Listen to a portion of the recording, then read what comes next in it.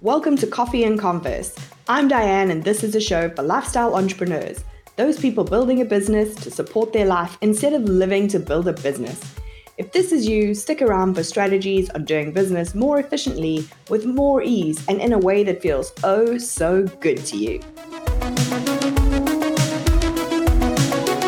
Hey, today's guest, Frenchie Ferenczi, is a growth and marketing strategist for seriously ambitious experts and creatives. We've been friends on the socials for a while, and I recently saw her speaking about something that I thought was just the kind of controversial take we like on this show. I'm going to warn you that today's episode, you're going to want to put headphones in around the littles, as there's some very necessary but quite colorful language. Hey Frenchie, welcome to the show. Thank you. Hi, Diane. How are you? Good, thanks. I'm so excited to dive in with you today, but let's start off with a little intro to you and your business journey. Sure, yeah. Well, I'm Frenchie Ferenczi. That is my born name. I did not change my name when I got married because I liked my name too much. And I am a business strategist and advisor. So I work mostly with experts and creatives, really helping them figure out the path forward as they grow their business, as they find kind of that more sustainable success. I am anti-flash in the pan success. I don't give a shit if you've made $100K in 6 months and then you disappear off the planet, right? I want people to find that consistency and that predictability in their business. And I came to this through startup life. I was an exec in startups like The Wing, Noya House, and really learned a lot just from growing these larger businesses. And when I left The Wing and decided to start my own business, I realized that I was tired of working for VC-backed companies and helping them make more money, and instead wanted to make or help individual business owners make more money and keep it for themselves rather than, funneling it back to an investor. So that's how I landed here. Wow. I think it's interesting. I feel like we are the same person in two different bodies. We have slightly different backgrounds, but a lot of our opinions are very similar to each other, which is always fun to discover. And I do love how you manage to sum things up in business. It's one of the things that really draws me to you. I know you have your philosophy of stay close to the money, short, punchy, easy to follow. But I recently saw you doing a presentation and I was like, we have to talk about this. And the title of the presentation, everybody brace yourself, this one's going to be controversial, is Fuck Manifesting. And immediately I was like, okay, this is a conversation you and I need to have. So give us the intro blurb to Fuck Manifesting. This is definitely going to be an explicit episode. If anyone's got kids now, it's already too late, but put headphones in. So Fuck Manifesting is really just about this idea that I think we've gotten to a place where we're over-indexing on these kind of bigger ideas, these out-of-body ideas around business growth, around personal well-being, around everything, right? And it is, I don't even know where to begin, but basically when I talk about Fuck Manifesting, I'll start there. I really mean we can have the big dreams. We can have the big vision. If you're a vision board person, cool. I celebrate that. But also you need to take action. You need to take the steps towards that desired outcome that you want.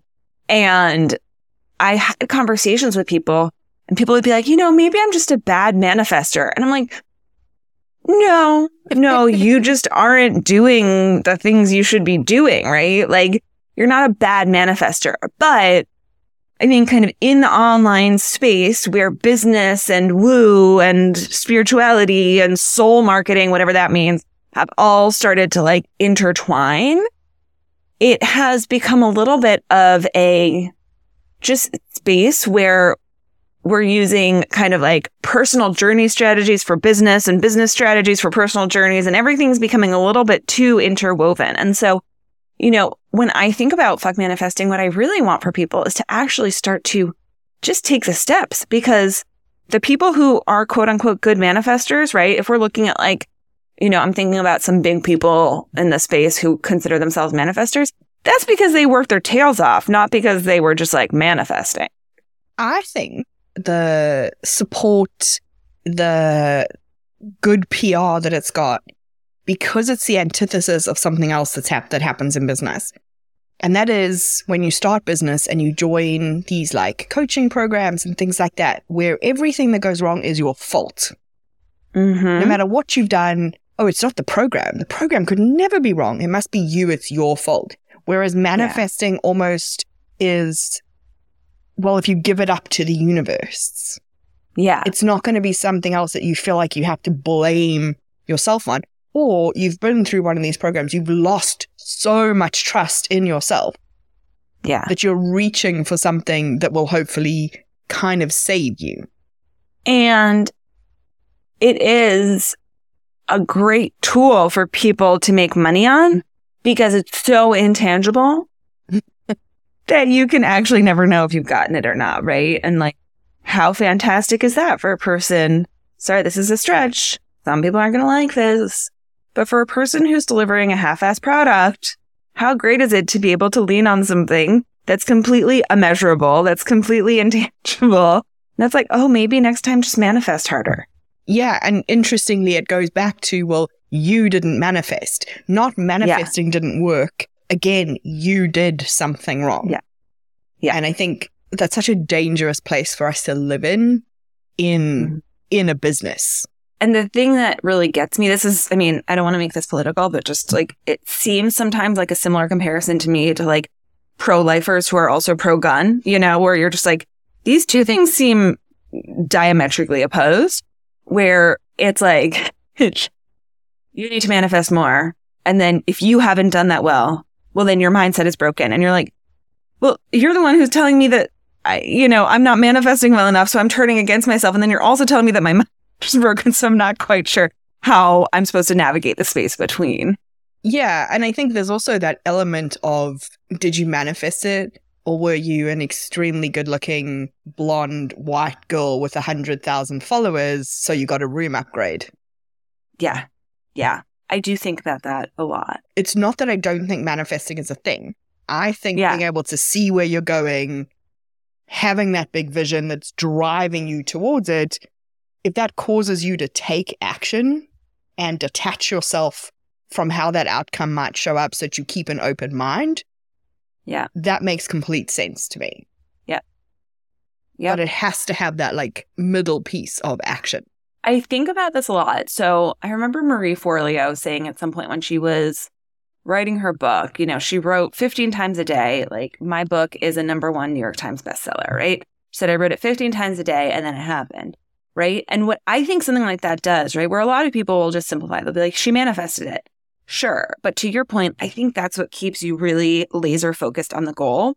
That's what keeps you in the space of throwing all of yourself at your success, like Susie Moore says, which I kind of love as an idea. Like, why wouldn't you give all of yourself to your success? And to say it's just manifesting becomes an oversimplification, right? Like, it just becomes this space where like, you can write that 15 times a day, but if you don't have a book that you're not promoting it, like there's so many pieces along the way. Like, I could be writing that, but I have no book to sell. So probably not going to happen. Right. If writing it 15 times a day makes it something that's so ingrained in your brain, and that enables you to take action towards doing the thing. But like you said, we could both sit here and write 15 times a day. I'm a #1 best-selling author, and I don't even write a blog. I don't think it's happening for me. Exactly. So if manifesting then is about the action, let's say we've set the big visions, we've got the big dream, we know we need to detach from how we're going to get there.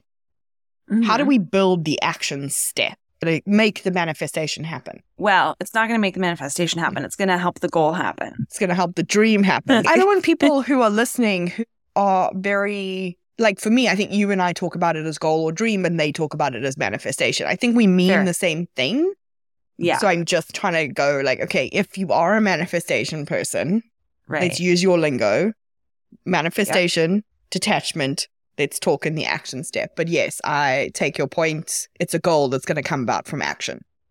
Yes, totally. Like I said, manifestors out there, or like you said, rather, I celebrate them, right? Like, I'm like I don't want to undermine this overall idea, but I really want to encourage anyone who loves manifesting to like fuel that with action, right? And informed action.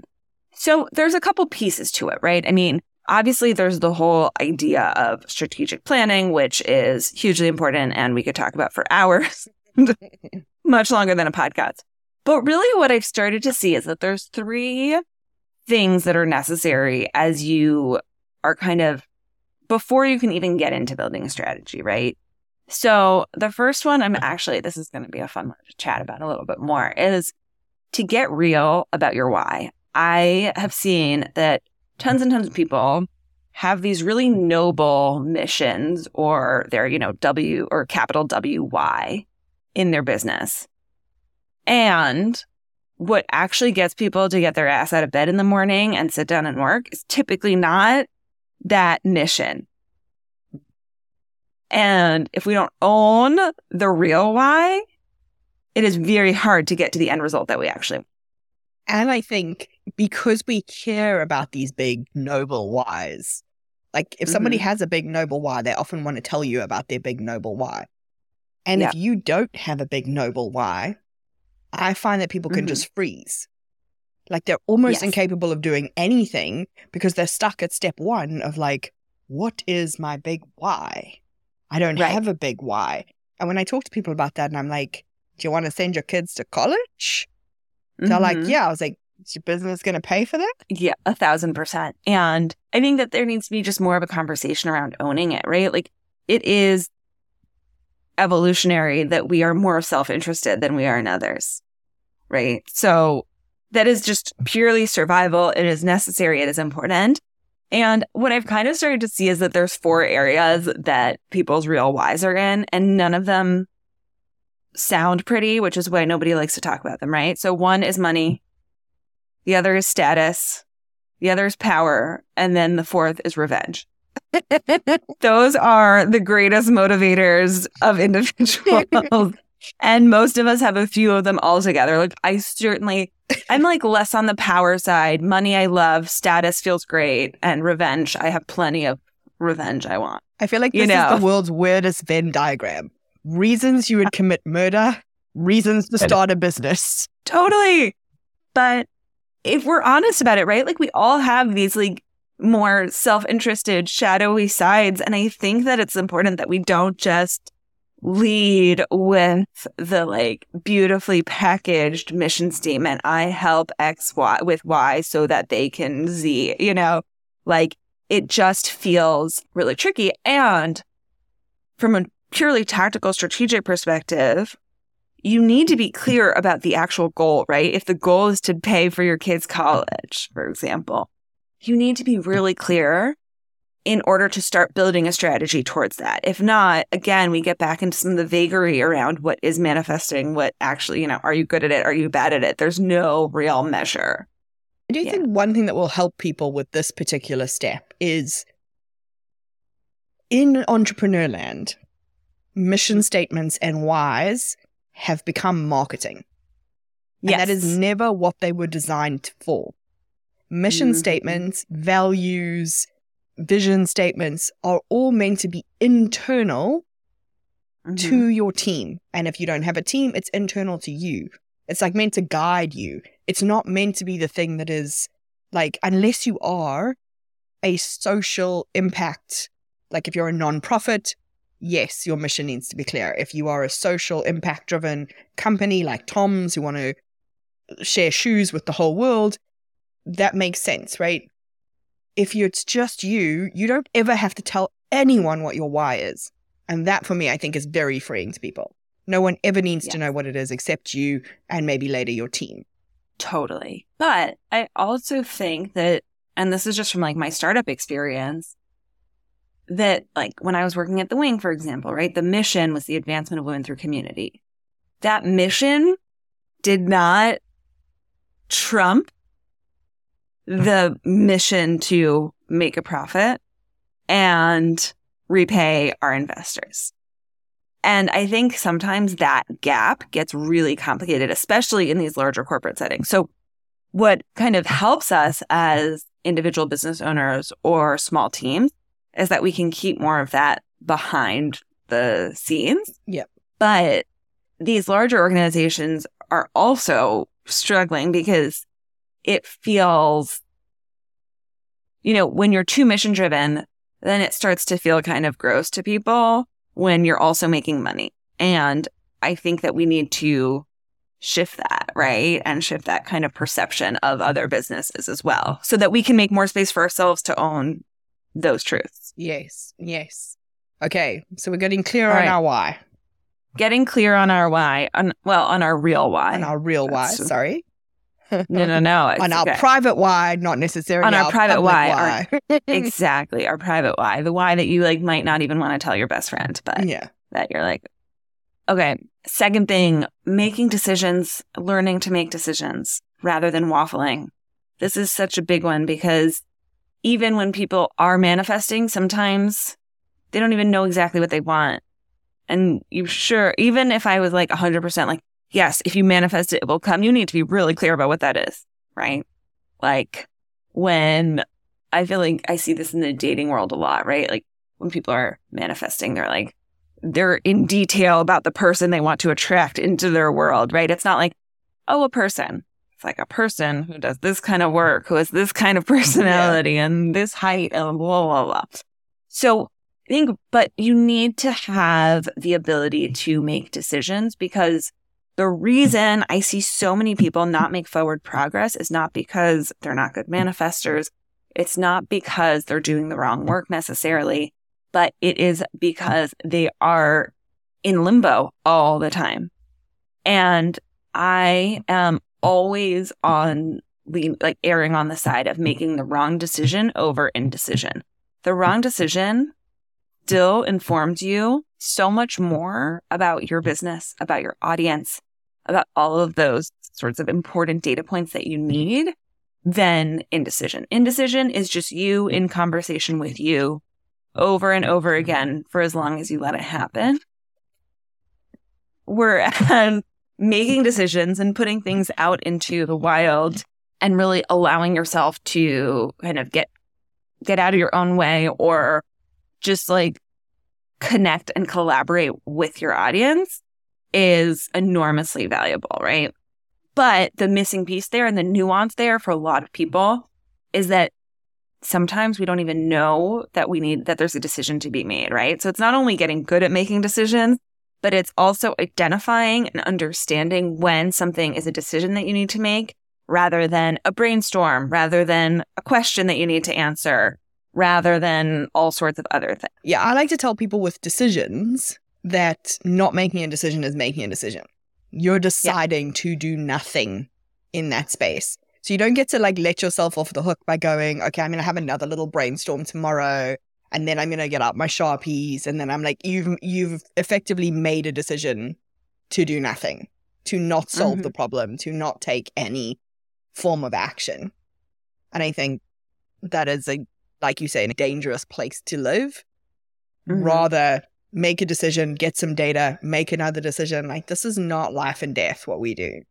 Unless anyone listening is a surgeon, please, you need to make the right decisions. The rest of us, we can afford to make a wrong decision here and there. Absolutely. And it's interesting because I think that, people connect to this idea more when we're talking about smaller things, right? So when I give examples about my client who's I'm working on a lead magnet, right? And you're like, oh, okay, what's your lead magnet? And they're like, oh, I'm not sure yet. I'm deciding between two different topics. And that's where, oh, okay, so we need to decide first, and then you'll be able to work on your lead magnet because you're not working on it right now. You're thinking about it. But then where I see people really start to freak out is when we start to get into the bigger decisions. So, for example, launch decisions. And should I do a webinar launch or should I do a email only launch, for example? And that's where people will just be hemming and hawing. And I think the other thing that we need to understand is that, and I know this isn't obvious, but there is inherent risk in being an entrepreneur. And with that inherent risk means that we're going to make the wrong decisions where our launches might perform less well, underperform, but we are going to keep getting that information so that we can do better. And I think that's where I see a lot of people being but what if my launch doesn't go as well as I want because I did all of these things? And I'm that sucked. I get that. I've been there, right? I've had my launch not perform as well, but you still need to decide and do it. Yeah, I think it's one of those things that, if you became an entrepreneur because you didn't want someone else to make decisions for you. So the flip side of that is that you then have to make decisions for you. Exactly. Okay, so real why, make decisions. And then the last part is tied into this idea that I talk about all the time, which is staying close to the money, right? And staying close to the money is just about understanding how you can maximize the ROI on your time and energy. What work, right, is most likely to, for most people, it's money. Other people might be like, stay close to the time or stay close to the whatever. But let's just call it stay close to the money for the, for the purpose of this conversation. You want to make sure that where you're spending your time is actually what is driving the revenue and the growth in your business. So hard to do because it's usually not the thing you're the most excited to do. Absolutely. It's usually not the thing you're most excited to do. It's usually not the easiest thing, right? So people love to just do admin work sometimes. Not everybody, but some people, because you check the list, it is done. There's nothing like ticking a to-do list. Oh, yes. Yeah, look at you. You're just getting excited just thinking about it. Oh, there's a spreadsheet. I can't wait. And sometimes those things need to be done, but sometimes we prioritize those things over reaching out to a potential collaborator or reaching out to a potential client because those are scarier and those are, all the things. But which one of those two is closer to the money? Probably the outreach. Yes, the spreadsheet's never going to reject you, though. Though the hashtag ref is pretty soul destroying at the best of times. That is pretty soul destroying. I get that. But anyways, yes, it's never going to reject you. But staying close to the money does mean that sometimes you are going to get the rejection, right? So it's essentially like if you don't try, you're the person rejecting yourself from the opportunity. And if you do try, you might get rejected, right? And it doesn't always mean that it's a sale. It doesn't always mean that it's the thing that is going to immediately drive revenue. But what you want to start to do is understand where have your sales come from in your business? And then how do you start doing more of that? So in my world, for example, I get a lot of new clients, a lot of new leads when I do guest speaking in masterminds and groups and places like that. So I pitch myself for those a lot. To me, that is something that is close to the money, even if I'm pitching myself for something that's going to happen 6 months down the line and all that. So it's not necessarily about the immediacy so much as it is about the impact and the efficacy. Yeah, it's like this is a high ROI activity. It's probably something that only you can do, even if you have a team, more likely than not. Yes. And I think one thing I find useful in this particular space is, and I say this because I know that there's a lot of like eat the frog advocates out there who will say you need to sit down at your desk and you need to do that really hard thing first of all, whatever. And so a lot of people hear that and they try it and they fail and they feel miserable. I believe you need to have the little quick win before you eat the frog. Like it can just be a tiny little quick win, and it doesn't even have to be like a work-related quick win, but just like when you start your day, like do something that you know you're going to be successful at. That's going to be, this is why in an opt-in you give somebody a quick win because it builds them to that momentum. And so I know some people are eat the frog. You can sit down, you can go for it. I would never sit down at my desk if I knew the first thing I had. Like I can get myself to sit down to like do the little momentum task and then I'll do the frog. But if I had to sit down and start gnawing on a frog, like I'm never coming to my desk ever. Yeah. Totally. And you have the wisdom to know that about yourself, right? I think that's the important piece. And I agree. Like, I think that you need to figure out what the quick win is. And the reason that I like using information about what has worked in the past is that it's much more motivating for me to do it than something that's entirely new where I'm like, it's a gamble, right? So even though, yes, there is a little bit of that fear from the outreach and what if they say no or you never hear back or what have you. But knowing that it's been good for my business in the past, I'm like, okay, this is worth doing, right? This is worth my time. Yeah, you've got some actual data. Like I'm investing this much time and I know there's likely to be a reward versus let me have a conversation with myself while not making a decision to facilitate my ginormous why that I don't believe that I can ever attract, Exactly. but let me just manifest it. Exactly. So those really, those three parts start to come together, right? This idea of knowing your why, making decisions, and then staying close to the money. And then from there, as you start to map that out and as you start to get better on those skills, then you can build the strategy because it's coming from a real place and with a clear direction on the personal level. To make a strategy, you need to be able to make decisions about what you're going to do and what you're not going to do. And then when you show up to execute it, you really focus on staying close to the money and doing that. So I think this is some of the foundational earlier work that we forget about. And then we just dive in. We're like, I need a strategy, but there's a lot of those kind of questions to answer before you dive into that. Yeah. So if you do this and you build your strategy, then hey, presto, changeo, you manifest your dreams. Exactly. It's guaranteed. It's just like that. If it doesn't happen, you're doing it wrong. So it's you. And, tough shit. No. Basically, what I think is that, like I mentioned, it starts to, ideally, right? It's moving you towards where you want. And what that means, and I think this is such an important nuance, is that sometimes that means it's going to move you a little bit off course for you to get back on course. And sometimes it's going to move you right on course or on a faster course, right? And we don't always know that. So I think as business owners, our responsibility is to really learn to read the data and information that our business is giving us so that we can really try and stay on course as much as possible. Yeah, it's learning to embrace the data and then making an adjustment and then try again and then embrace the data and make an adjustment. We have this really straight line relationship with everything in business. Like if I do this thing, then these things will happen, when the reality is actually you've gone in circles 17 times before you've hit that straight line of growth that everyone's talking about. All those people with those big whys. So if you could only tell every single business owner one thing about growth or marketing in their small business, what would that be? Get really specific about what needle you want to move in your business, right? I talk a lot about the 5 core functions of marketing, which are essentially, in my opinion, the 5 core functions of growth. And people tend to be like, I need to generate leads and nurture my leads and convert them and upsell them and all that. And actually, you really need to take it one step at a time.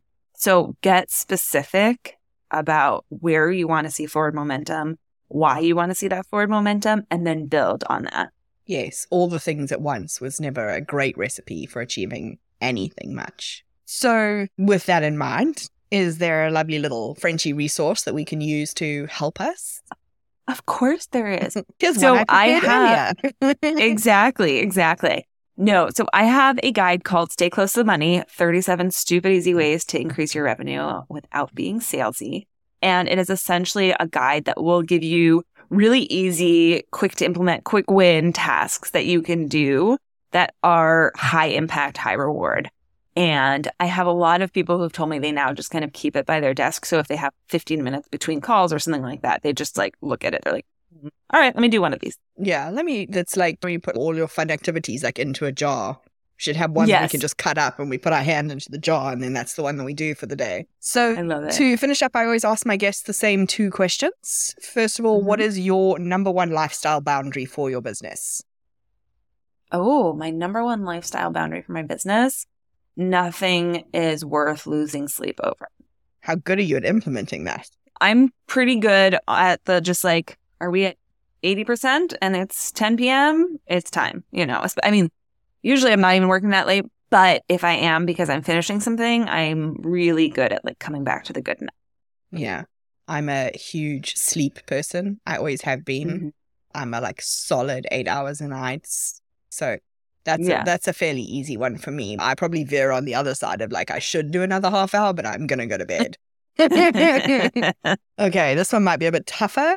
What is the worst piece of cookie cutter advice you've been given as an entrepreneur?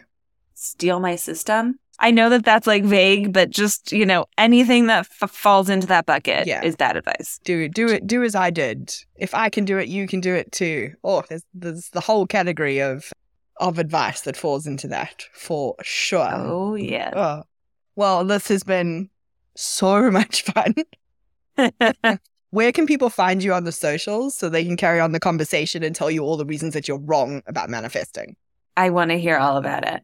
At Frenchie.Ferenczi. on Instagram. That's really where I'm the most active. Awesome. I look forward to hearing about your DMs. I can't wait for the hate mail. Thank you so much. Thank you. If you enjoyed this episode, don't forget to follow the podcast and leave us a review.